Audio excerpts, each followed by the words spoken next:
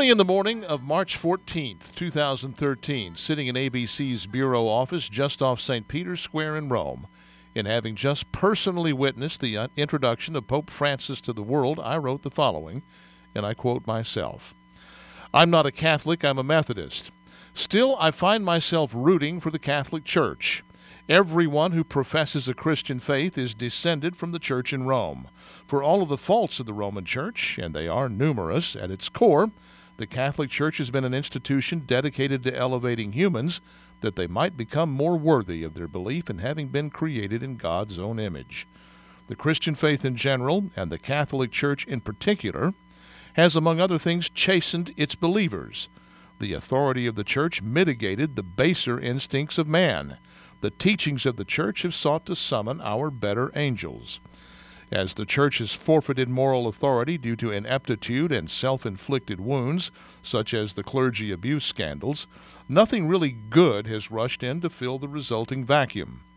I also believe that to the extent that the Roman Church suffers a loss of respect, that loss of respect negatively impacts all Christian congregations.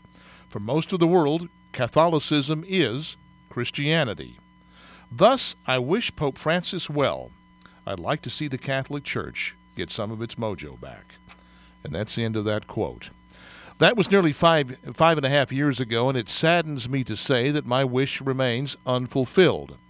A scathing 900-page Pennsylvania grand jury report released last week alleges decades of sexual abuse by Catholic clergy in Pennsylvania involving more than 300 priests and more than 1,000 victims. Most damaging is the allegation that high-ranking church officials knew of the abuse and covered it up. Now, to be absolutely fair, it's important to point out that the vast majority of the allegations concern incidents that occurred many years ago.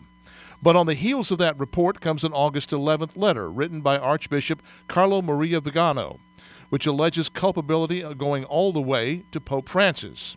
According to Vigano, Pope Francis removed restrictions placed on former Cardinal Theodore McCarrick by his predecessor, Pope Benedict XVI, even though Pope Francis knew from as early as 3 months into his papacy that McCarrick was a serial sexual predator. Pope Francis pointedly refused to comment on Vigano's letter when questioned about it by reporters. It's important to the Catholic Church, to every practicing Christian, and indeed to the entirety of the world that all of this come to an end. Pope Francis must be the prelate that once and for all does whatever is necessary to root out sexual predators in the ranks of the Catholic clergy. For the sake of the Christian faith and for the sake of basic decency, the Pope must be willing to suffer any consequence to the Church or to himself, and to pay any price in order to assure the world that the horror of pederasty in the Catholic Church has come to an end. The Church must examine every aspect of its clergy and must be willing to do whatever is necessary to bring about an end to the conditions that have given rise to such horrifying behavior on so large a scale. To do less threatens the Church's very viability. I want to believe every time I see a Catholic priest that the man at whom I am looking is, to the best of his ability, trying day by day to be Christ's emissary on earth. It is supremely unfair to the men who sacrifice so greatly to serve in that role that so much has been allowed to happen as to bring that belief into question. The Church must, once and for all, get this right. More than most people realize, the Catholic Church stands worldwide watch on the walls of civility and societal order.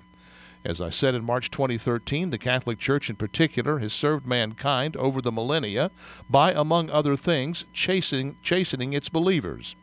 And as I also said, as the Church has forfeited moral authority, little that has good is taken its place.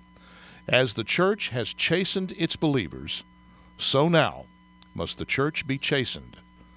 I pray for you, Holy Father, and I pray for the Church. That's my word. What's yours? Go to youtellmetexas.com and you tell me. And follow me on Twitter @Paul Gleiser.